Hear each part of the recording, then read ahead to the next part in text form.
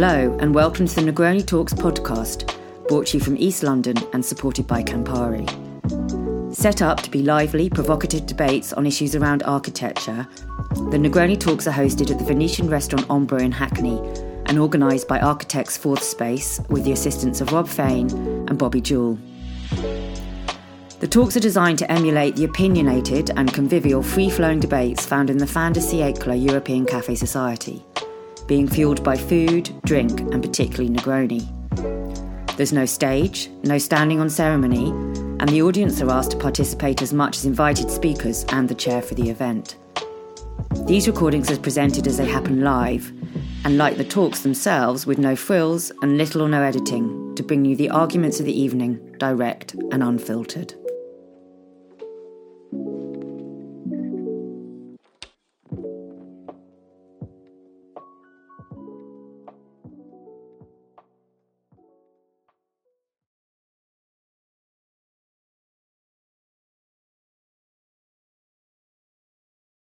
Thank you very much, and thank you for Fourth Space for inviting me and inviting us all here. Thank you, thank you mainly to you for coming. This is a conversation. I'll introduce you to a panel, and they'll have a few remarks at the beginning, and then I'm going to throw it open to you. Some people have a real problem with the idea of people standing up saying this is just a point, really, at talks. I have, and I think it's in the spirit of this event. There's no problem with that. However, with some caveats, I'd like to, in the spirit of the event, draw your attention to the band Wire's Rule of Negative Self-Definition in 1970s, which they wrote in 1977.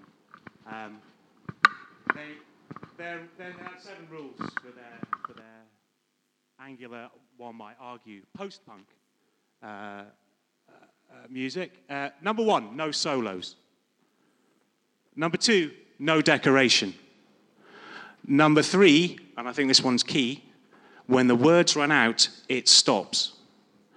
Number 4, no chorusing out. Number 5, no rocking out. And number 6, key of all, keep to the point. Number 7, no Americanisms, but we're friends. I won't mind an odd yo or whatever if that sneaks into what you're saying.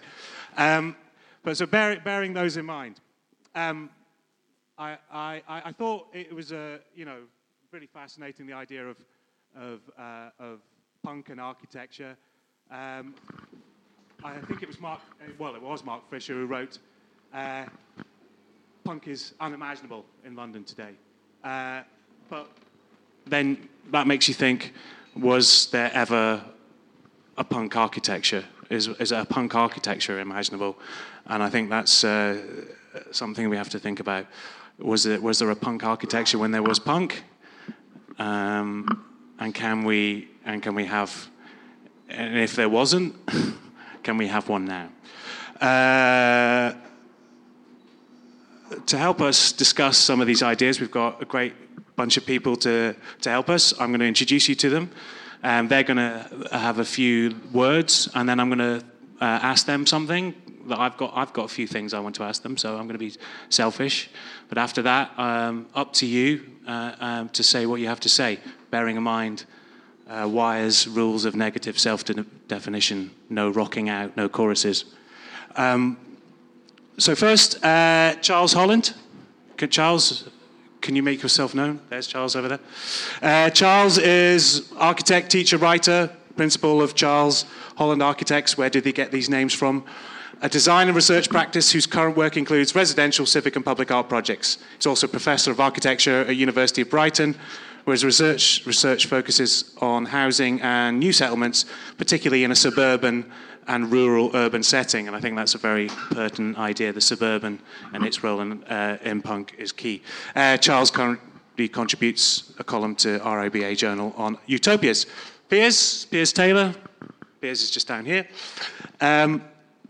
Architect, broadcaster, academic, studied originally in Australia with Glenn Murcutt, unit master at Cambridge, co-founder of the Architectural Association graduate program, AA Design and Make, founder of Mitchell Taylor Workshop, Invisible Studio, and currently works out of a studio constructed with no drawings and only using local amateur labour. There may be a key in this. He is currently undertaking a PhD by practice for which he received scholarship funding titled Contingent Negotiation, which explores the role of the ad hoc, the chance, and the contingent in architecture. Are these values punk values? Something for us to discuss. Kaz Facey, hello. Kaz has over 15 years' experience in communications and architecture, starting out in a native Melbourne after graduating from a degree in visual arts. Came to the UK, worked at EMAP Construct, and went on to manage the awards program at the RIBA, including the Sterling Prize and Royal Gold Medal. She's now working at ING. She's spoken at the Architecture Foundation, Turncoats, Port Eliot Lit Fest, and Chaumont Poster Festival. And she designed a book on Barney Bubbles, one of the great kind of graphic designers associated with the punk and post-punk movement. And lastly, we have Shumi Bose. Yay. Shumi is Senior Lecturer, Coordinator of Contextual Studies in Architecture at Central St Martin's, Curator of Exhibitions at the RIBA.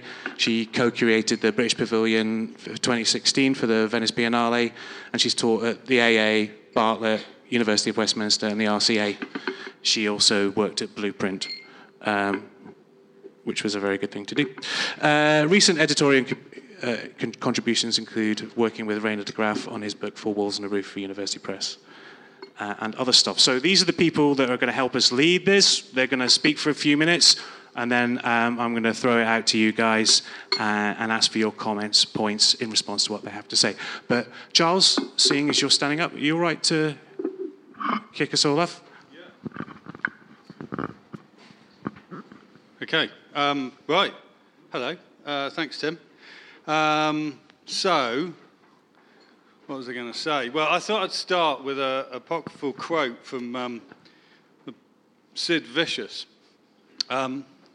Sid Vicious was asked how he felt about the fact that the man on the Clapham omnibus might think that his music was tuneless, aggressive rubbish. And Sid Vicious said, "I don't care what the man on the Clapham omnibus thinks, because the man on the Clapham omnibus is a cunt." And any architect who's done some community outreach or public participation might know that that's a problematic approach.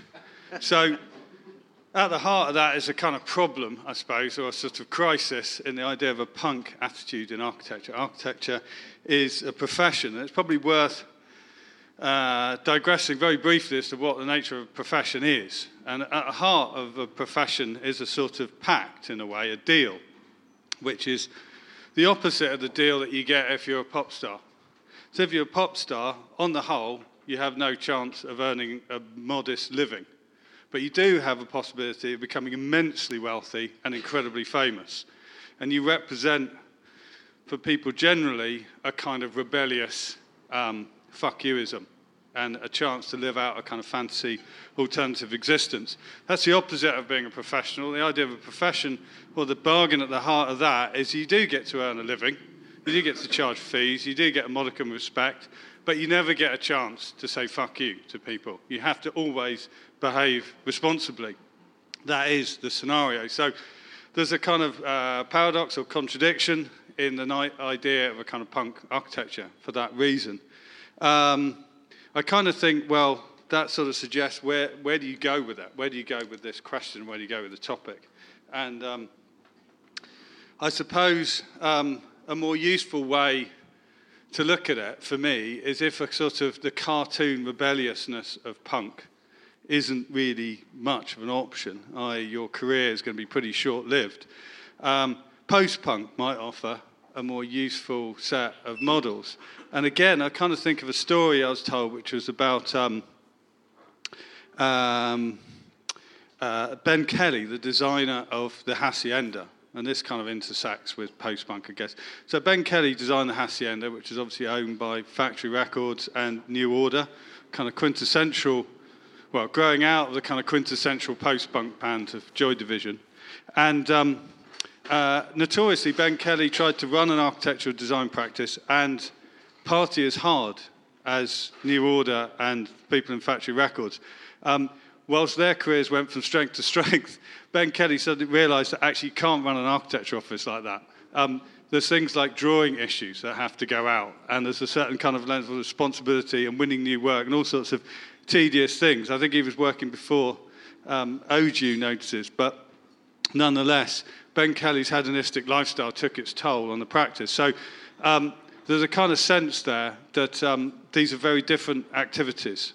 But what is useful, I guess, about post-punk for me, as I suppose, although it's obviously opened up by punk, what it pursues is something much more kind of interesting and diverse. And I guess post-punk for me means a certain kind of experimentalism about, in post-punk sense, about what the music is, a kind of a transdisciplinary kind of approach to music, different genres, different styles, different approaches to kind of identity, to gender, to all sorts of things which become very fluid in the world of post-punk, and are therefore offer opportunities to reinvent what might be a stultifyingly dull profession as we know it. So for me, that the question might be reframed as, where is the post-punk in architecture? Thank you very much. Round of applause, ladies and gentlemen. Come on.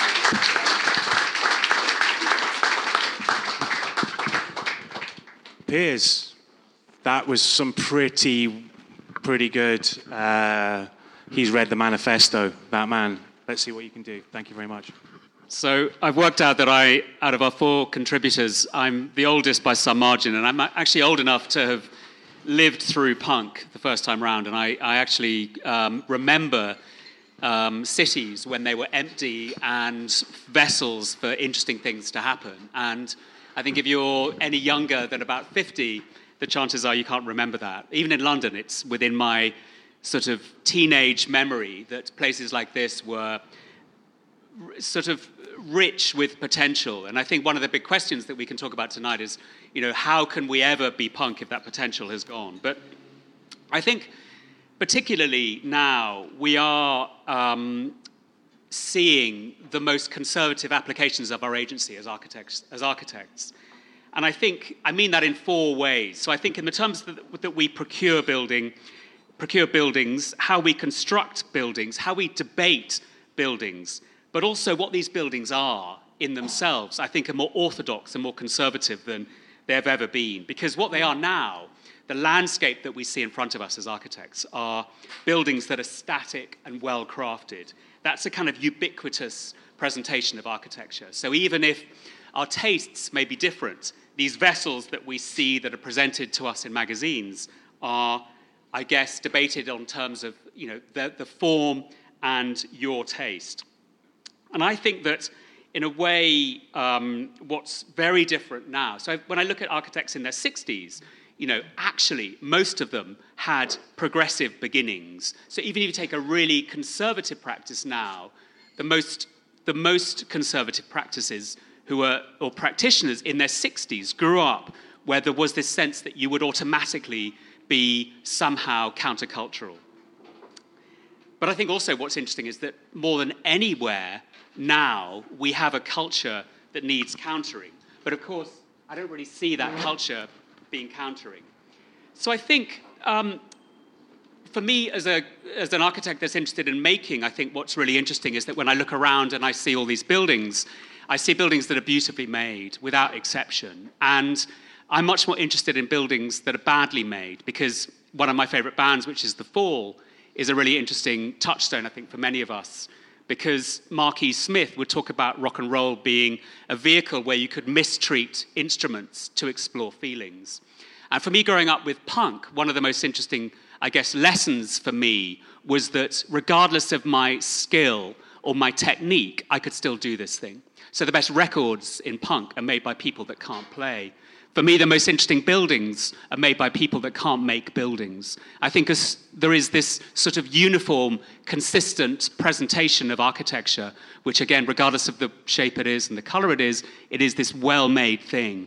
And I feel kind of sick when I look at younger architects presenting their work as well-crafted, as if somehow that is an end. Because I guess the other interesting thing about punk was that it was a vehicle to explore other things. So the song, the idea was never a thing in a way that would be debated as a piece of music on its own terms. It was always a way of making a point, a way of making some kind of change. And when I look around me in architecture now, I feel really depressed. And I think if I was coming out of architecture school now in my 20s and I looked at the work that was being done by architects whose seemingly their only ambition for that work is that it can get into zine, I think I would be wondering, what is this shit?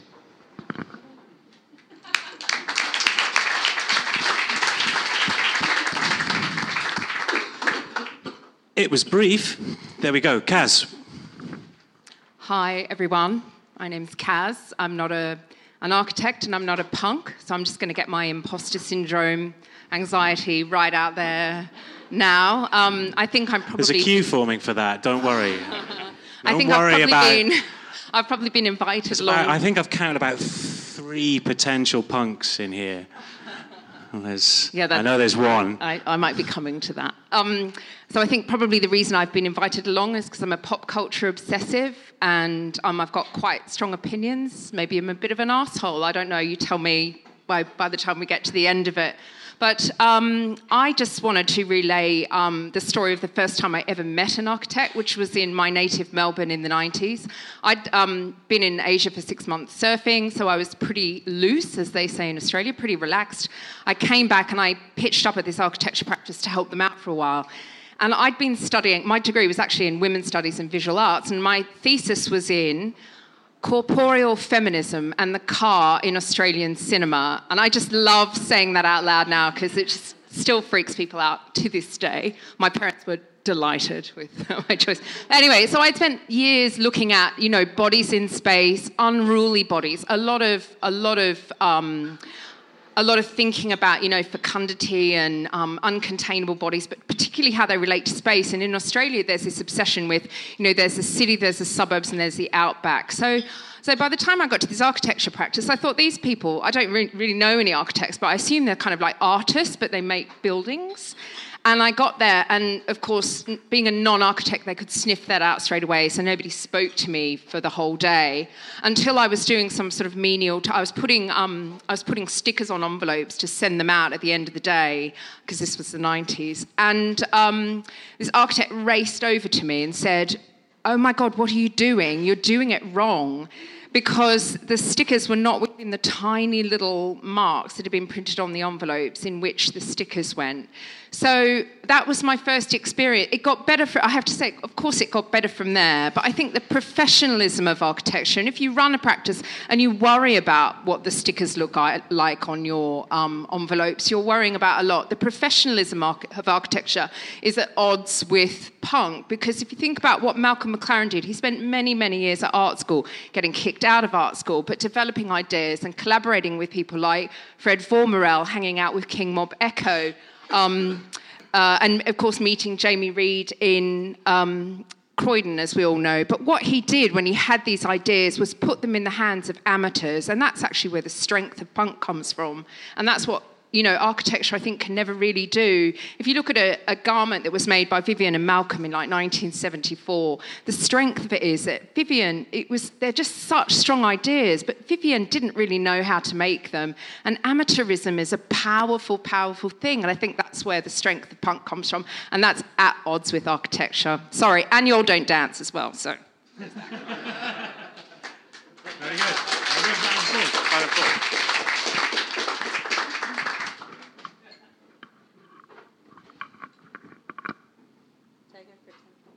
Sorry? Go ahead. Sorry, Shumi. No, you're right. I was thinking of my question for Kaz. On you go, Shumi. Sorry. Round of applause for Shumi before she speaks, because I forgot. That means you don't do it after. Apologies. All right, I'm going to add a caveat to Tim's list of why I related caveats to say no apologies, because I missed punk by quite a way, being born a bit too late. Having said that, I did grow up listening to it. Lots of the music of punk and the kind of culture and aesthetic of punk appealed to me. But I don't think I ever identified as one. I was a hideous hippie as a teenager, so also a sort of pop cultural bracket that I missed, technically, but didn't stop me identifying with it. Thinking about it a little bit, because I did grow up in... I grew up half in northern England and half in India. But looking at, say, the aesthetics of punk, I think I appreciated what was going on, but I didn't identify with it for, this is going to sound really dumb, and I realise even more now why. There aren't any brown people in punk pictures, and so it was fine. It's not, I didn't feel excluded, but I didn't feel like that was somewhere where I particularly identified with. Plus, you know, for an Indian girl, wearing lots of eyeliner isn't really rebellious at all. It's the most conventional thing you could do. And I didn't have to do a lot of, you know, extroverted things to shock the hell out of my parents. I'd just want to go to Meadowhall or something, and that would be enough to sort of my very conservative, traditional Indian parents that I had. So I didn't really have to do an awful lot of pushing against the margins to really be upsetting as teenagers might want to do.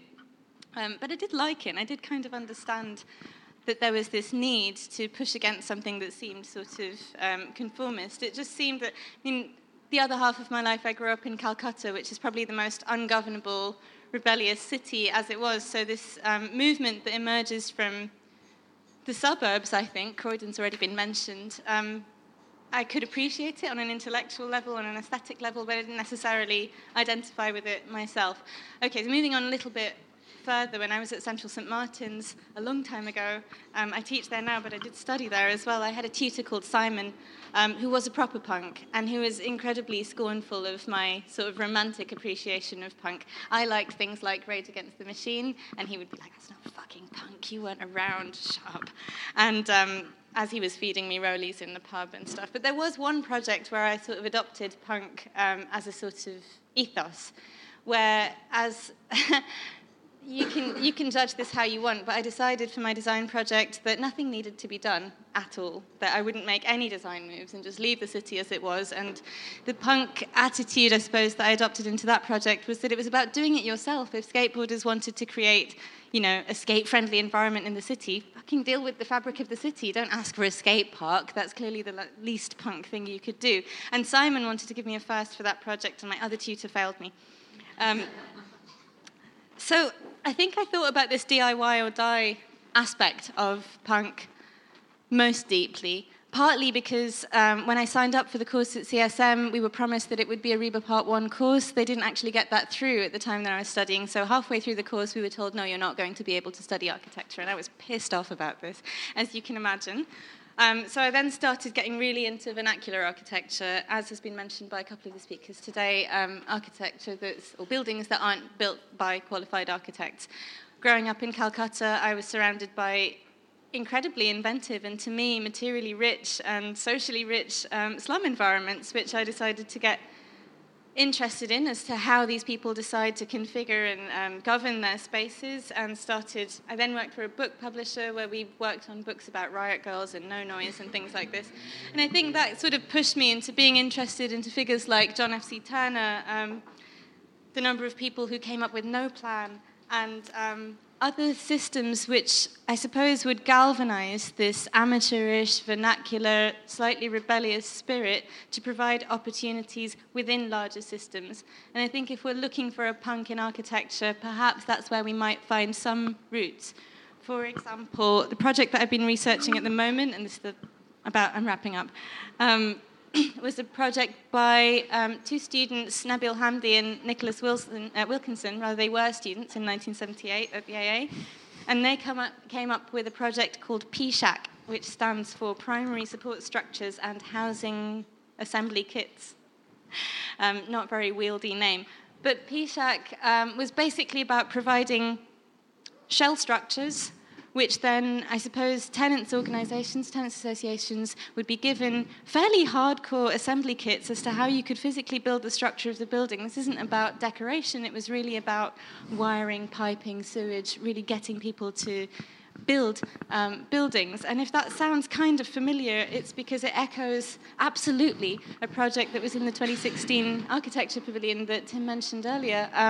We were working with a group of professionals who are in Hackney Council at the moment called Naked House, and they're proposing exactly the same idea. I mean, it's really not altered at all from Hamdi's PSHAC proposal, which is about providing shell structures and allowing people to do it themselves. So I guess that's where I'd say punk might be in architecture at the moment. Thanks. Well done. Thank you very much, Sean Spiers. Kate, I'm just going to have a quick question. The idea of self-build has been bubbling away here. Piers, I just wanted to ask you. You know, part of your career has been working with the AA Designer Make, and you've talked about making stuff for yourself. Isn't self-build a bit hippie? Yeah, it is. Totally. I don't do it like that. I think part of the reason I self-builded was not because... Can it be punk and hippie? What's that, pippy? Well, actually, there's a... Hunky? I read this thing about an album by the Mekons saying... Or I think they said about one of their best albums that there's actually only 3 chords that separates punk from country anyway. So I think you can be a bit of a hippie and a punk at the same time. There's a long way from country to hippie. We can start charting it. To return to the point, isn't self-build a bit hippie? Yeah, it is. But I think the point of self-build for many people originally was that there was a way of making buildings and spaces that you were shut out of, and it was a way of claiming some of that for yourself. And the reason that we built stuff was that we were hungry to build, and there wasn't the commissions, the work, the proper way of doing things, so we just found ways to do it. And I think, you know, what's curious about the work that I've done that is self-built is that, in a way, the stuff that we did at the AA is kind of super conventional. You know, it's building architecture students doing stuff for architects, and it's kind of talking about it in a way that architects would understand. The reason I left that program was that actually I wanted to do something with people that didn't even realize they were doing architecture. So the conversations we'd have at the AA were the conversations anyone in this room would be familiar with in any architecture school up and down the country or in the world, which is, you know, there's a formal conversation where making is in inverted commas, and, you know, we receive it as this kind of revered activity. It's also super expensive. People paying 30 grand a year to come and do this thing. And in a way, there's also... at Hook, I would say Hook Park, there's almost no connection with the context within this stuff is made. So the stuff that we make now, in some ways, is not only with people that don't really know they're doing architecture, but there is no real conversation in those terms about the kind of craft of making. And I think that, you know, for me, the self-build pioneers in some ways were quite punky in taking the stuff that was around them, using it outside the system, planning system, outside of the way of receiving or way of presenting architecture. So in a way, I would argue that self-build is or can be quite punk. I am not convinced personally. That'll be up for you to take over. Well, I think that in a way, I would also... I know. I shouldn't have said that. I should have said that. No, one more point on this is that architects... They'll come back to you. All right. You're wrong, but they'll come back. Charles, how comfortable are you with the idea of craft? Are you... Yeah. You know, that's the you know, we're getting too kind of diametric. We're getting two different sides proposed to us here. We've got the kind of messy, cool, just sticks in the woods, and then we've got, which is punk apparently, and then we've got craft and seriousness. I really like your post-punk kind of like analogy. I really buy it. But what part did craft have in post-punk?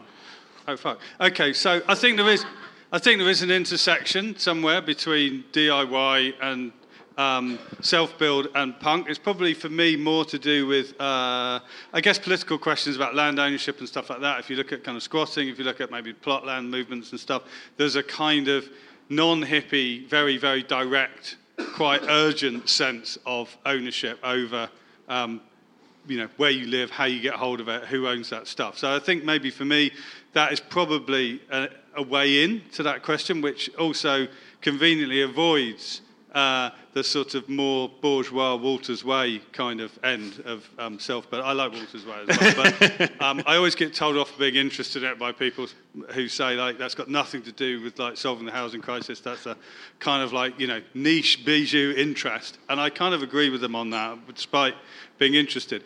Craft, yeah, that is... I mean... I'm the least DIY self-build person in the entire universe. I can't make anything. I can't build anything. I'm completely impractical. And I'm also very interested in an extremely I'm interested in forms of architecture that also have nothing to do with that at all, could not possibly be made in that way, and have extremely difficult technique embodied in them, coming back to your question. So that, for me, I guess, is, where post-punk is useful, is there's a kind of attitude which is clearly opened up by punk, which is a rejection of all sorts of kind of sterile or slightly tedious or extremely kind of bogged down in certain kinds of technique, which just sort of become utterly unexpressive after a while, unless you're a massive kind of Yes fan, I don't know, but I'm not.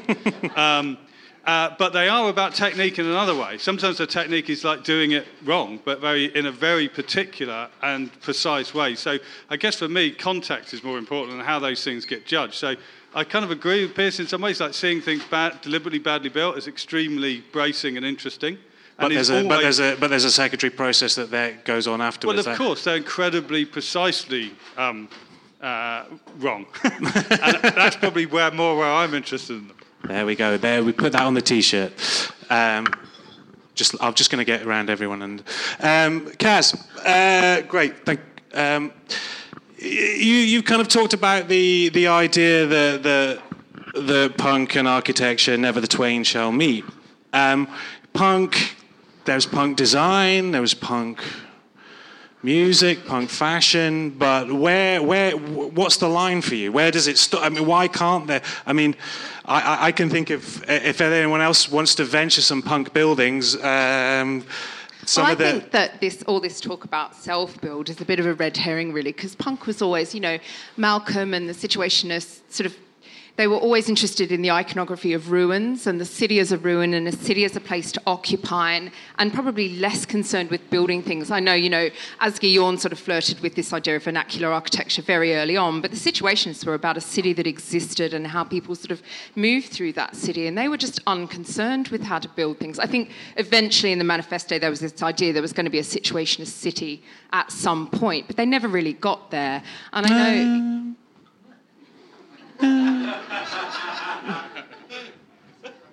Anyway, carry on.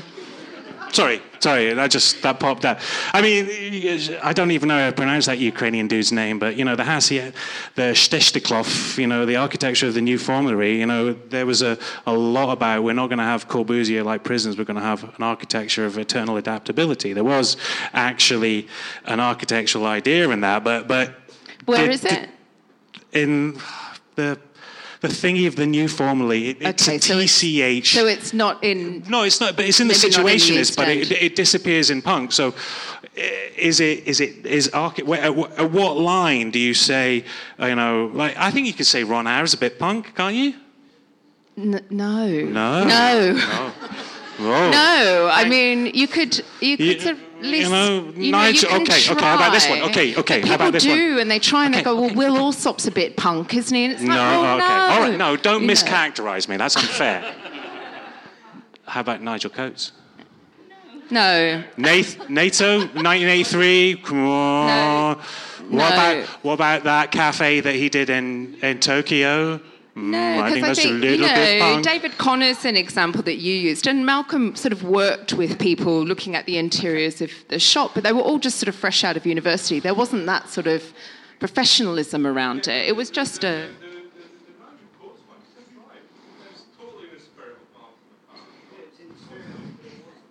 Ah. Is it? Yeah. Yeah, I think, because also punk was over very soon. Okay. I think punk was over before David Connor did an apartment for Marco Peroni. Like, it was all just, everyone had moved on, and architecture was kind of... Yeah, but architecture takes a bit of time. It takes a little time. And punk doesn't. Punk's really, just rip your T-shirt. Fair enough. And your punk, it's fast, it was over, and architecture took a really long time to catch up with those ideas, I think. So that's my line is, like, I sound like a man over 50. It was all over by 1977. No, it's good. That's the wires. That's my line. Yeah, no. Punk design, was it punk design? Well, yeah, but it's sort of, it's to design something and to craft something is kind of anti-punk, isn't it? Okay, well, that's great. That's really great. That's fantastic. Shumi, have you identified? You've talked about this the self-build thing, and did you, what level do you think does it? If you're going to use adjectives, what adjectives does it share with punk? Self-build. Well, the particular project that you mentioned, I can't remember. P-Shack, yes. Yeah. Well, I don't see, just to sort of bookend this, I don't see self-build in exclusively the kind of good life Walter Siegel way. Again, having grown up in Calcutta, I saw self-build as a sort of desperate means for people who didn't really have any other option. But there was a lack of regulation in that part of the world. That means that people make do with the resources that they have. And in that sense, I guess that's where I thought the DIY or die thing came from in that context. It's quick, it's dirty. It's not posturingly quick and dirty. It's necessarily quick and dirty. In terms of P-Shack, I think it's not really punk. It's somewhere in the middle. It's trying to bring some of that agency and empowerment, perhaps, to inhabitants, to residents, to users, as opposed to a top-down provision method where you provide something that's totally made. So I think it's not quite punk, but it's about empowerment, okay, perhaps. That's great. I want to hear from you, and you, and you, and you. You had your hand up there, and if anyone wants to try, put the conventional means of just saying you want to have anything to say, Stephen, you're going to have something to say. Over there. Couldn't we say that architecture was actually before punk in this territory? If punk is defined as 3 chords and the truth, isn't that something that architecture lost but had a long time ago? When you go back to the Bauhaus, it's a very small list of materials. It's reusing industrial materials into living architecture to make machines for living, for systems, for all these sorts of things. But ultimately, it was about making habitable space with very simple systems. The problem right now is buildings are so damn sophisticated. There's symphonies with with sound mixers and with acousticians and with technicians and so on. It's too sophisticated to make punk anymore. But maybe it was before punk was punk. Very good point. Yes, I'm going to collect a few. Just put your hand up and I'll collect a few. So you were talking about self-build. And self-build, let's say, I don't want to make somebody uncomfortable, but... okay, so for me, shed is not architecture. The architecture is actually about the beauty. So if you create, if you design the beauty. That's something that people going to and say, it's stunning. The shed for me is not architecture. It's, as you said, it's needed for living, but it's not for me. I mean, that's my point of view. So for me, for example, pop culture and the Baroque, it's the architecture, kind of. Great point. Great point. When you're saying about the punk, I don't think the punk and architecture has anything to do with it. Yeah, there's someone on your side there, Kaz. Yeah, she's playing it. And one just behind. Thank you. Now, I can't believe I'm sitting in a room full of Londoners and they're trying to kind of posit the idea that there is no intersection between punk and hippie. What is a crusty? Come on. Because I did experience the squatting community in South London in the late 80s, early 90s, and it was the DIY kind of ethics of people who thought they were being punk.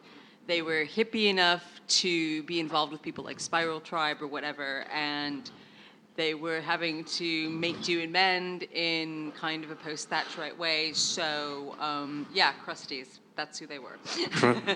Wow, the future of architecture is crusties. Ladies and gentlemen, we need a point, particularly from the bar here. Charles, I'm going to come to you next. Yeah, one of the things we were discussing when we set up this talk was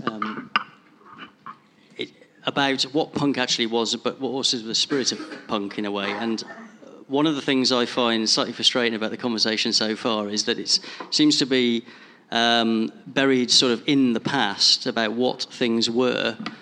We live in an age, we're coming up to the end of the second decade of the 21st century. I think a lot of the world, and architecture in particular, has carried on regardless with a lot of the modes of thought and thinking from the 20th century.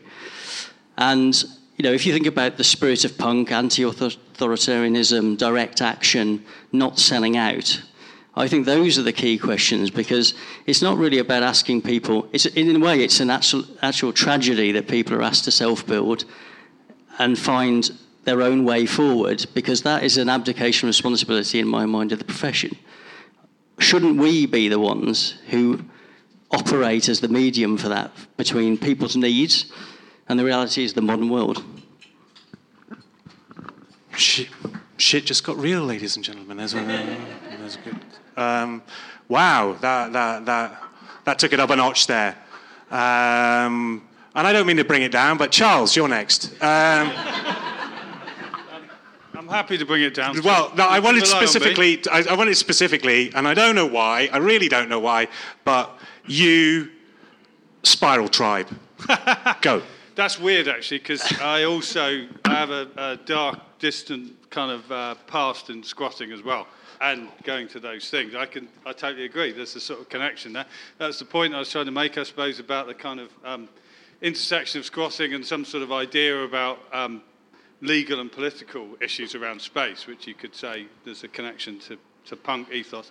I'm going to be really unpunk and try and unpack some of the comments that were made, because I'm sort of interested. The last one, I think that was my point. Like, yeah, you can help everyone, and you can put yourself as the sort of medium to make a better world, but that's a deeply unpunk thing to do. That's being helpful.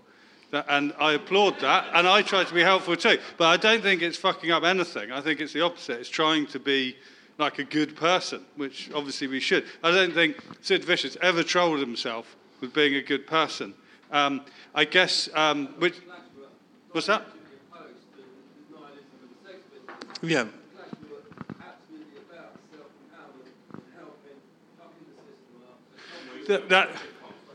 Okay. So here's the thing. I think, guys, just like we all want the trivial point. Just put your hand up. You can get the mic. You'll get the mic. No, worry. No, it was a very good point. It is a really good point. But maybe what it comes down to then is that there's some different strands here. So there's Kaz's kind of strand. I think if I was to mansplain that for you, if that's okay. Actually, the thing about punk is. This is the job tonight, mansplaining or womansplaining, isn't it? That's what we're here for. Otherwise, you just don't say anything, I suppose. There's an intellectual tradition to that, right? And so the Situationist, Malcolm McLaren, and that whole idea of basically an idea being more important than how it's made, who does it, whatever, that's a very intellectual kind of strand of punk, and I'm very interested in that. I think, for me, there's much more to take from that than there is any kind of cartoon idea of rebellion or, any kind of, in a way, any idea of not selling out. Because in the context of Malcolm McLaren and all those people, not selling out is totally meaningless. They sold out endlessly, over and over and over again. They were, the Situationist thing is a much subtler positioning of constantly trying to sort of subvert a certain kind of moment. So I think the idea of looking for kind of origins and trying to find some sort of authentic punk moment is deeply suspect anyway. Okay. I'm just going to go back. I'm going back to the Piers. A quick one now, Piers.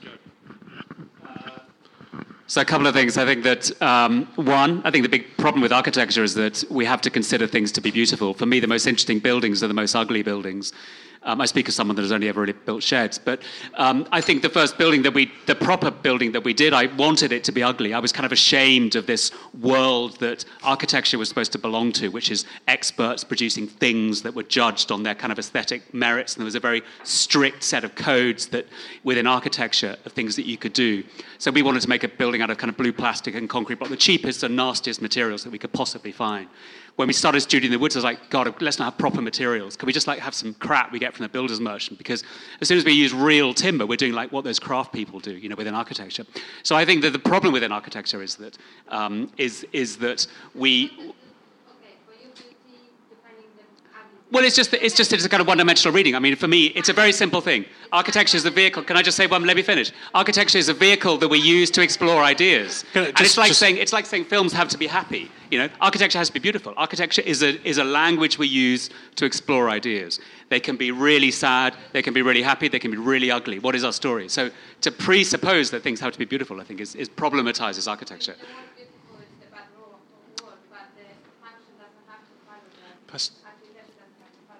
Yeah. Nigel, I think to jump to Nigel Coates, I think Nigel Coates wasn't punk because he was just doing what architects or designers do. He received a commission, he did it, he was posturing, and he did.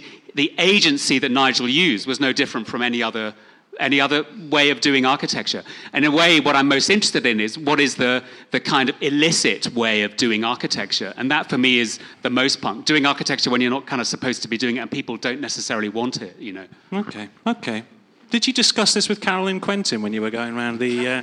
Yeah, I did, yeah. What was it called? The world's most amazingly beautiful buildings, anyway. Well... Oops. Stephen. Yeah, sorry about that.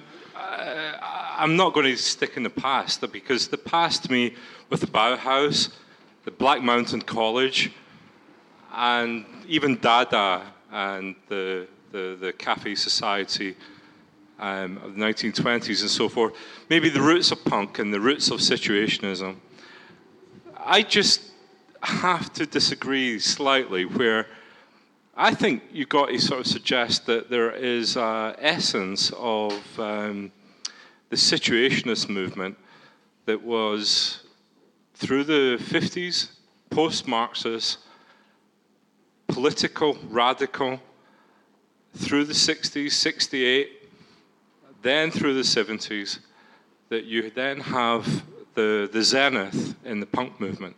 And I think we may be getting a little bit confused here. I think there is a spirit of punk in Nigel Coates. Nigel Coates and Ron Arad, from my view, in the early 90s, were doing stuff that nobody else was doing. They didn't give a fuck. Sorry, Louis. They really would go for it. And they were against the establishment. They were against the homogeneity. And I actually applaud them for that. In the same way as I think that Sean and the early Fat movement, and then later picked up by Charles, actually, stuck against the system a little bit. So there's a spirit and a heritage there. That's all I want to say. Okay.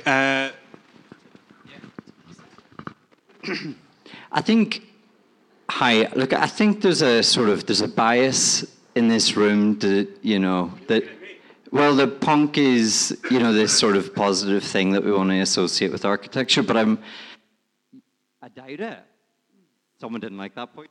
I doubt it. I wonder whether there's something more quintessential about the microphone situation.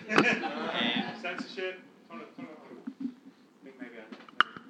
Hello. Okay. Maybe it's a red herring, to try and push this whole conversation around where's the overlap or what is the relationship between punk and architecture. A really interesting point that was maybe debated with Charles earlier was about making a difference, or why do we do architecture? Why do punks exist, in the first place? There's the rebellion, there's the instantaneous shirt ripping, there's that sense of adventure, there's non-institutionalization, but we're all the man. We're architects, we've got that professionalism, we've established that. So where's the courage? Where's the courageous idols in architecture who are just saying, fuck it? That sounds pretty punk. Yeah. No, it's a good point.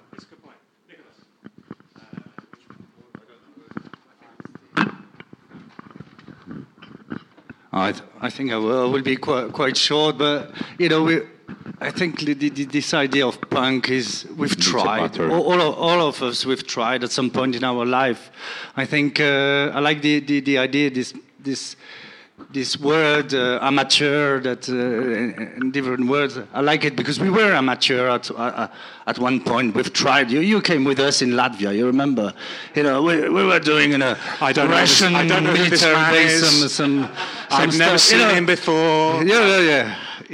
So we've tried for a few years, but it's true that we evolve in our. like if I look back 15 years ago, okay, now it wasn't that long ago. No. Was it? Time Shit. flies. Yeah, fucking hell. Yeah, Okay. you know. Yeah. So no, I totally. We occupied space. We occupied, you know, and then you need something else. You need to evolve, you know, and then when you start to think about it, you're not punk anymore, you know, at that right moment, I think. Yeah, absolutely. That's a really good way of thinking about it. You've had your say. Shumi, sorry, I apologise. Right. So you're talking about punk as a kind of phase that we go through. Yeah. So do you think every generation has its punk phase? Yeah. In that sense, then where is it now? So then who's being punky now? Assemble? Nah. No, they're ripping off Exist. No, I didn't mean that. It's a joke. Yeah. No, it is a very good point. This man over here. Yeah, microphone. Charles is groaning.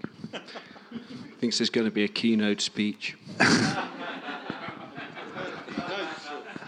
Yeah, did you not bring them? Very interesting question about can architecture and punk intersect? Maybe one of the reasons it can't is because of the absence of a subject in the discussion tonight, which is very revealing, which is class. Punk was working class. Architecture is incredibly bourgeois. And of course, I was one of a lucky working class person who was brought up in a period when opportunities were available to people like me to become things like professors of architecture and all the rest of it. But that's the thing that seems to me the kind of missing in the current generation of architects, because there are very, very few working class kids in the architecture schools I teach in. And I think that's a kind of condition of a kind of wider political condition. But I'm very surprised no one's mentioned that at all tonight. All of the punk bands were working class Joe kids. Strummer went to Westminster. Who? Joe Strummer. Joe Strummer. He was one of the few punks who actually wasn't working class. he went to the same school as Pink Floyd. But you know, so my question is, where's the righteous anger? Where's the righteous anger? He was the best punk. No, it's a good point. I was being facetious. It's a very good point. Well, I used to work for someone who probably was considered universally as a very bad man. And you may know him, Charles, Nicholas van Hoogstraten. He built the largest house in the 20th century.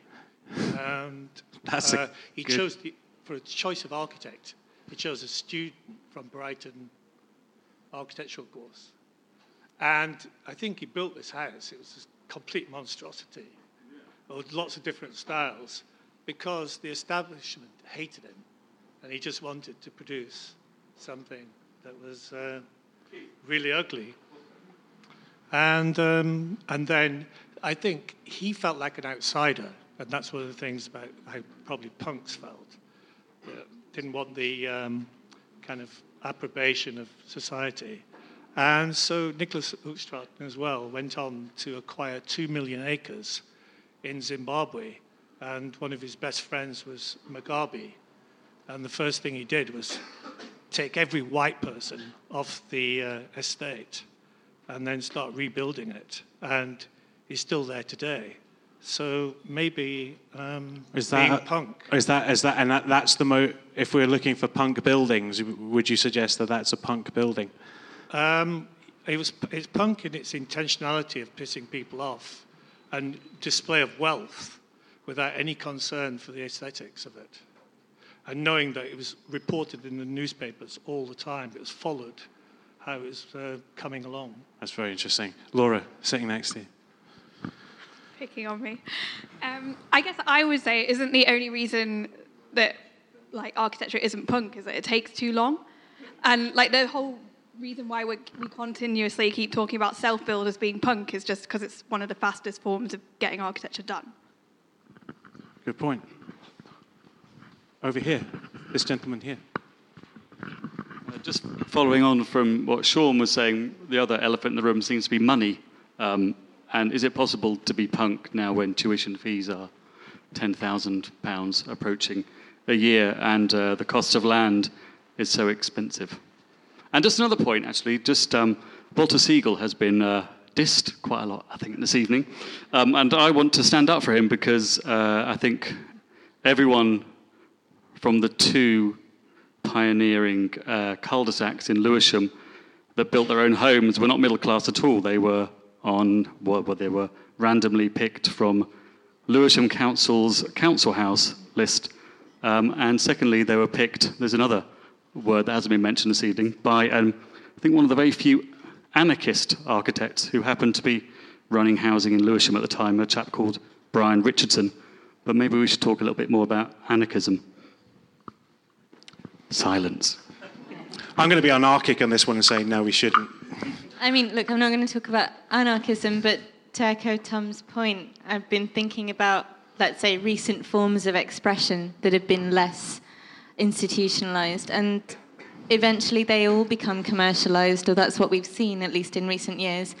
I'm just going to pick up two that you won't be able to disagree with. Pop-ups. Oh, try me. Pop-ups and blogs. Both of those were absolutely DIY mechanisms to do what you wanted, and both of those have been absolutely hijacked by various forces of capital for their own ends. So now you get pop-ups that fluff a development, or you get blogs that are monetized by advertising. And so the space to actually do something outside of the constraints where it's where money is what's motivating it are increasingly few. It's a very good point, and in terms spatially as well. And Charles, with your understanding and interest in the suburban, one of the things about punk is the spaces in which it took place. We consider punk to be an exclusively urban phenomenon. Is there an argument for suggesting that our fixation on the urban is perhaps overweening, and the spaces in which punk really took place were in suburban bedrooms, front rooms, garages, and it doesn't really... We fixate on the icons of punk, the Malcolm McLarens, the Sex Pistols, whereas in actual fact we should be thinking of the Stiff Little Fingers, the Undertones, and all the other bands that evolved in suburban parts of different countries. A lot of the place, a place where a lot of it took place was art schools. That was really, really important in the development of punk. It's where the Pistols had their first gig, and so many people had an art school education and went on, when they were sort of empowered by seeing these completely untutored people pick up an instrument or make some clothes. They actually sort of came out and did things out of art schools. So I think it's very important. And I wonder whether or not the education of architects has a little bit to do with the unpunkishness of architects, because number one, it takes a really, really long time, but number two, it doesn't really, well, in some cases it happens in art schools, but there's not that same sort of clamour of a lot of different disciplines interacting, and architects are sort of siloed off a little bit from the rest. I don't know, is that fair? Charles? Shumi? You work with Jeremy, though. I do work with Jeremy, but Jeremy doesn't have a lot to do with the architecture course, sadly. Jeremy Till's off the agenda. Right. Okay, that's fine. No. I'm coming to you next, Charles.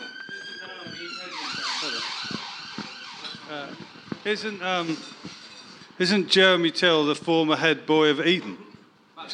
Right, okay.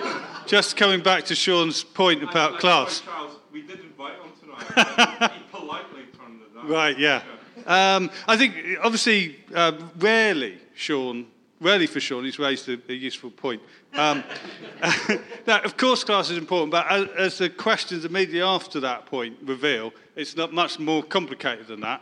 And I think I'm going to make an equally extravagant claim that will be immediately unpacked as total nonsense, which is that all pop movements come from the suburbs, right? Is there any pop movement that hasn't come? It all comes from a sort of boredom and dissatisfaction, which then becomes kind of urbanised. So it moves to the centre, And that's what happens. I think Shumi made a really interesting point, which is about blogs, which is I think that at any one time, there is an opportunity to kind of short-circuit the system by which you get some kind of voice. And at that time, or for a short period of time, it opened up, as social media has, an opportunity to kind of get rid of the established hierarchies. That's what's really interesting and liberating about, interesting and liberating about blogs, and is interesting and liberating about social media at its best, is that people who would never, ever talk to each other and you could gain an audience with people that previously could have just ignored your existence. I think that is interesting, and you just have to say, well, where's the opportunity now? If things like pop-ups have been colonised, then obviously there are other opportunities that allows you to do that. So it's more about, what's that? They're the future, podcast. No, there's no future. Yeah. Yeah.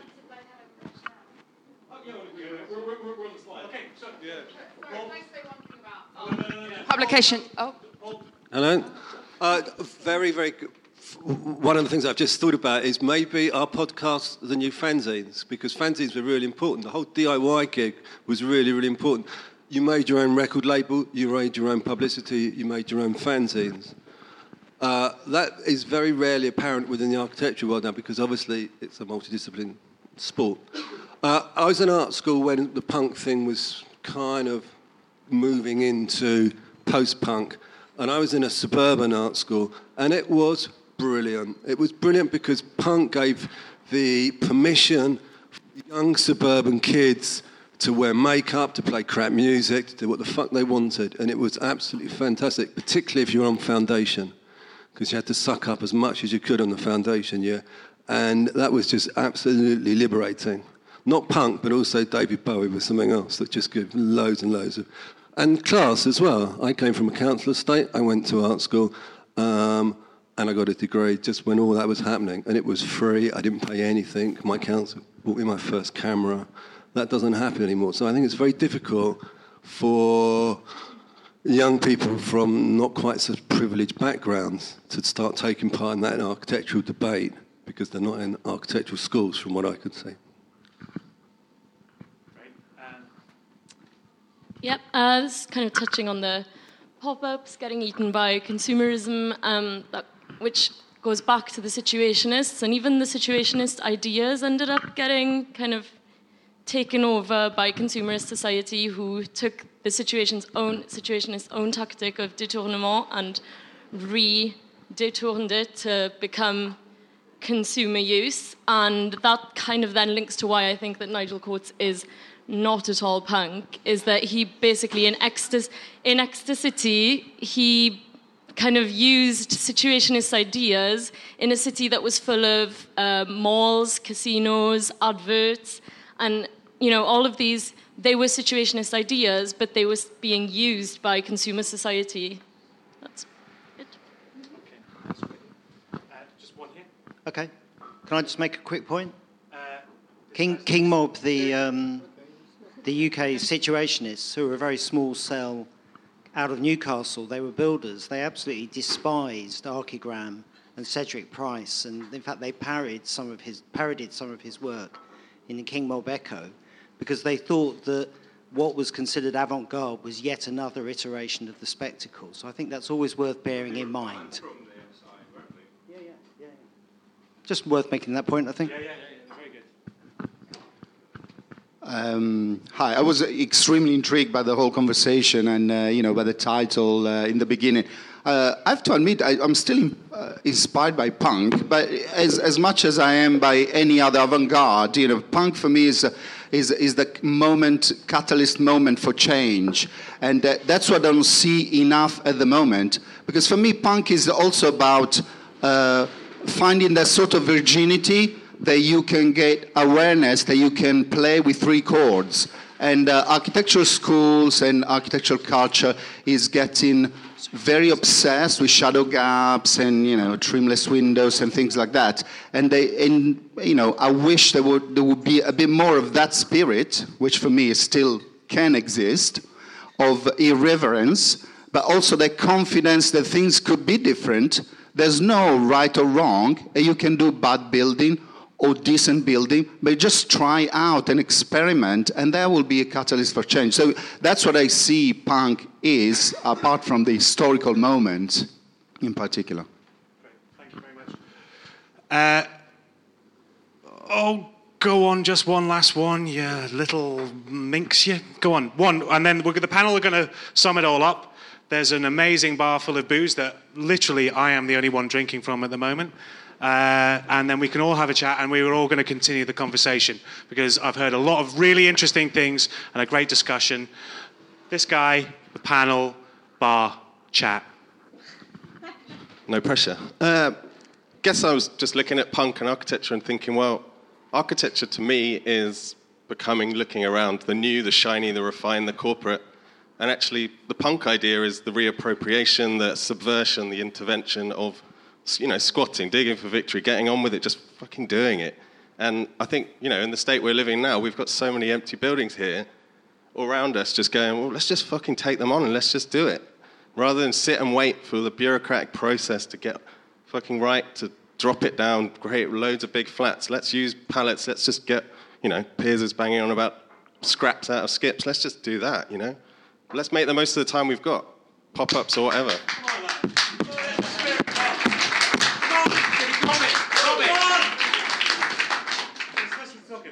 Charles, can you take that microphone? Kaz, can you speak? Okay, so we're summing up now. I stand by my point that architecture and punk just are not bedfellows at all. I think Malcolm and Vivian pulled up off that boat trip down the Thames and everybody got arrested. Like, more of that, please. More architects in the clink. If you really lock them up, starting with Nigel Coates. I'm just kidding. Just kidding. But I think the idea that Shimi made, blogs and permission to sort of speak working class people, I think that's really important. And my old man's curated a show at Somerset House. This is a bit of a plug for that. It's about independent magazines. And when we looked around at, it goes right back to Blast, Wyndham Lewis's manifesto, and lots of manifestos in there, and right through sort of Peace News in the 1950s, where they had the police come in and disassemble their printing presses. People, when they're punk, go right out to the edges of what's acceptable in society, and they really pay the price for that. And when we're looking at contemporary magazines and also architecture magazines, the sort of sense of permission to speak that is in those magazines is really palpable. They're just not powerful, because if you're raised in a sort of middle to upper class home, you've just had permission to speak since you were a child. And actually there's an incredible bloody power in people who are not permitted to do things, doing things. And it just goes back to my point about amateurism. And there's a tremendous embedded power in that when you take that brave step of moving beyond what you're permitted to do. And I think the best thing that architects could do is build some bloody housing. Don't worry about being punks. Just fucking house us, man.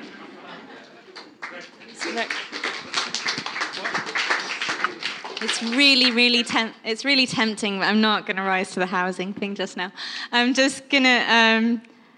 there's loads of things that I've agreed and disagreed with, so let's continue over Negronis later. But just to pick up on, I think it was Tom and Kaz's point about arts education and how that's changing, for sure. Students, let's just stick in London for a moment as we're here, but you pay £9,000 a year in tuition and then God knows how many grand for rent. Of course, what you want to know after you get out of 4 years of that, or 5 years of that, 7 years of that, if you're counting the whole architecture education, is how the fuck am I going to pay this back? I need vocational skills. I don't have time to be making radical statements. I need to worry about the 60 grand of debt that's accruing every day that I'm paying rent in London. So this is a really pressing concern for many young people that I see teaching every day, get palpably, visibly, physically stressed out by the fact that they don't have room to think about the things that we've been talking about today. That being said, I don't want to be completely pessimistic. We've been talking about this crossover between punk and architecture, and I don't think it's necessarily a question that we can answer with a yes or no. There is a relationship. No, there isn't. Things influence each other, and the repercussions, the echoes, and the sort of effects of punk as an ideological movement do continue to resonate with my students today. So, and actually, if we think about the oppressive political and economic environment in the late 70s and early 80s, which gave rise to punk, there are parallels that we can draw today. There are obviously things in advanced capitalism that are very different, but there are parallels in terms of things that are pissing us off that are parallel. So let's see if this conversation perhaps has some traction in years to come. Thanks.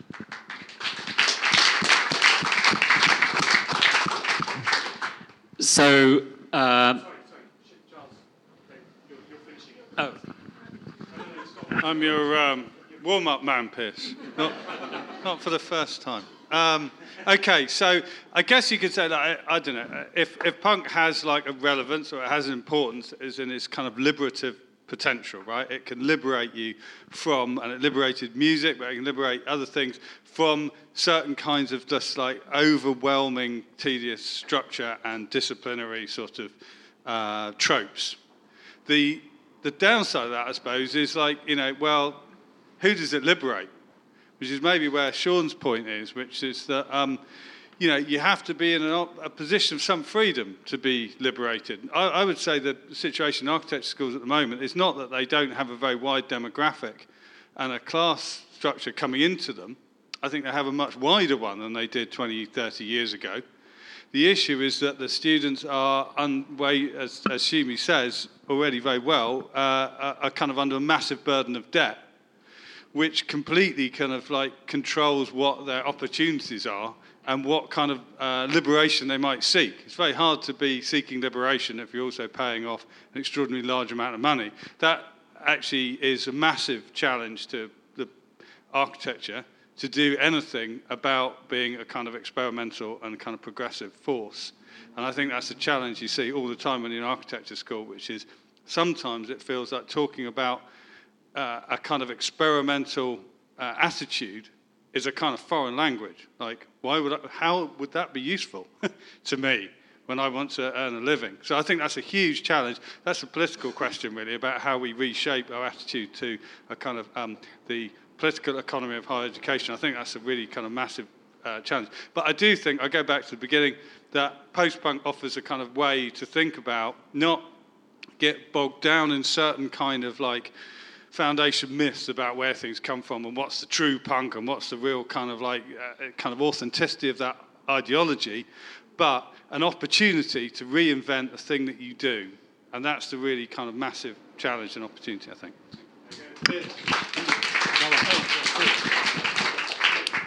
So I think my final point is, in addition to Laura's point about how long things take and Sean's point about class, of which I'm guilty, for having no class, of course. But the thing that, for me, means that architecture, in inverted commas, can never really be punk is this sense of our own entitled professionalism, that we do this thing, it is called architecture, we have a line around the edge of it and no one else can do it. As it happens, I'm full of optimism about the punk in architecture. It just happens that architects aren't doing it. It's all the people that aren't architects. I live in the country and I see all around me people who aren't architects building all sorts of crazy shit in illicit ways to solve real problems. They don't have space, they need some space, they build it. They don't give a fuck about planning. They just get some stuff and they do it, whether it's their land or not. And I think that the reality is we're so consumed by what it is we do as architects, whereas most of the world aren't architects, most of the buildings aren't done by architects, and most of the most punky buildings can never be done by architects because of our own sense of entitlement.